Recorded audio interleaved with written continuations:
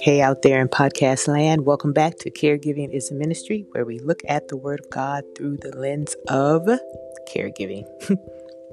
Today, we're in the Psalms, specifically chapter 33, verse 20, reading from the New International Version. We wait and hope for the Lord. He is our help and our shield. I chose this particular version, the New International Version, because it has the word hope in it. Some of the other versions had other words. They didn't have hope. It just says we wait. But I like that this version included hope. I think this little word adds so much more to the verse.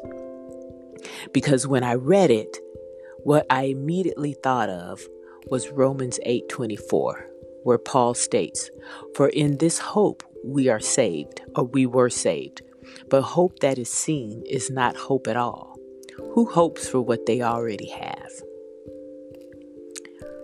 Why are we to place our hope, or what should we place our hope? When we're hoping in God, what should our hope be for? Should it be for a particular thing?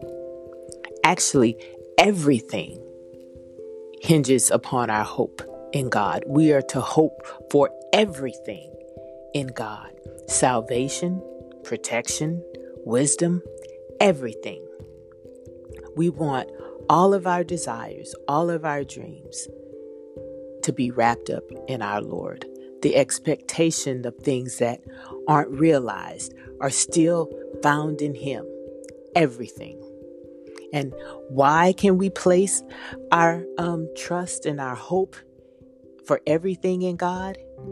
Because He's the God who can do exceedingly abundantly above all that we ask or think, according to the power that works in us. At least that's what Paul states in Ephesians 3:20. That's why we can place everything on God, because He's the God who can do everything. But I know you've heard that verse quoted a lot, Ephesians 3:20. But normally this is what you hear. We serve a God who can do exceedingly abundantly above all that we ask or think. But there's not a period there, there's a comma. And the comma says, according to the power that works in us. And what is that power that works in us? It works in us as a collective, and it works in us as individuals. It starts with an F. Faith. That is the power that works in us. Faith that is spurred on by the Holy Spirit.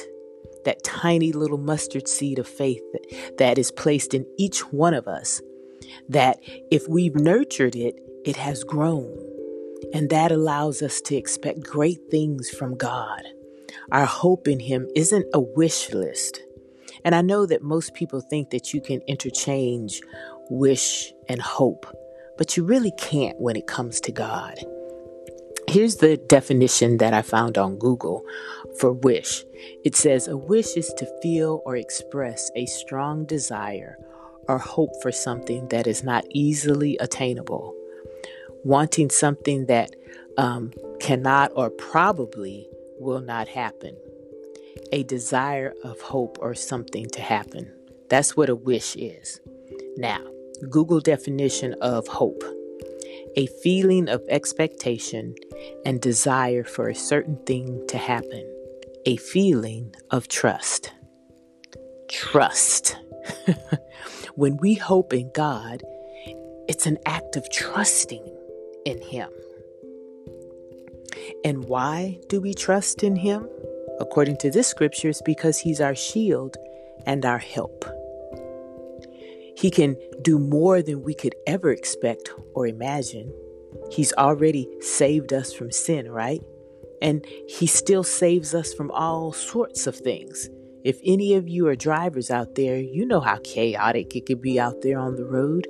Yet He brings us safely.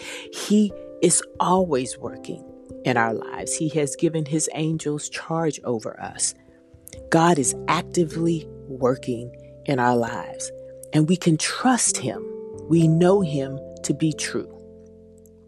Before I go, I want us to not miss that within that definition of hope that I read was the word expectation. And to me, expectation is a word that gets me excited. When you're expecting something, normally, isn't it for something good?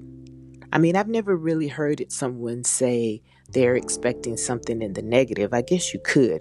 But normally, when I hear I'm expecting some good news to follow. And maybe I'm the only one out there. Like there's the expectant mother, or the groom who is waiting in the altar, expecting his wife to come down, his bride to come down the altar. Those are the kind of things that I think of when I hear the word expectant. So, since that word is used in the definition of hope, what I'd like us to do is now reread this scripture and exchange expectant for hope. And so if we do that, it reads this way. We wait in expectation for the Lord. He is our help and our shield. Doesn't that sound great? Doesn't that just, I don't know, it just makes me, we wait in expectation for the Lord. The assurance of knowing that he is going to come, that he is going to come through with whatever it is that he's promised us as a body of people, which is his return, what he has promised us as individuals. I don't know, what job promotion, marriage, whatever it is that he's told you, you can wait with expectation for him because he's already helped you and he's already shielding you. It just sounds fantastic. To wait in hope is to wait in expectancy. You know God is going to come through because of who he has proven to be in your life already.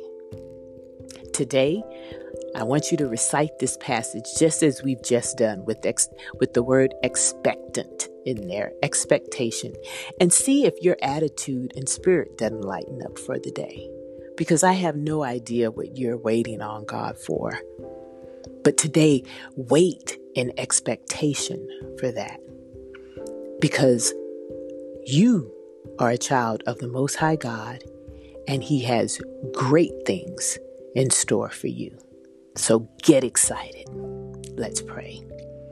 God, we thank you for being a God that we can be excited about, that you are a God that we can place our hope in, that we can be expectant upon you because we know that you will come through, not just every now and then, but every time, that you have proven yourself to be faithful over and over and over again in our lives individually and to us collectively as your children.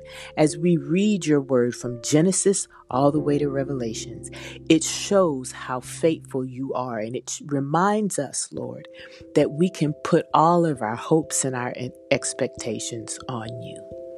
Thank you for being a God who can do more than we could ever dream or imagine. And sometimes it doesn't look like we wanted it to, but it all works out. And so we trust you.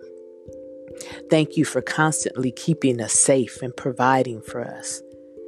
You are the God who owns the cattle on 1,000 hills. Thank you so much for loving us and taking care of us and loving us so much that you draw us closer to you every day as we learn of your word. Help us to be a people who we can put our trust in you and then wait on you expectantly, no matter how long it takes, but knowing that you have the answer, and when it comes, it will be perfect. We love you.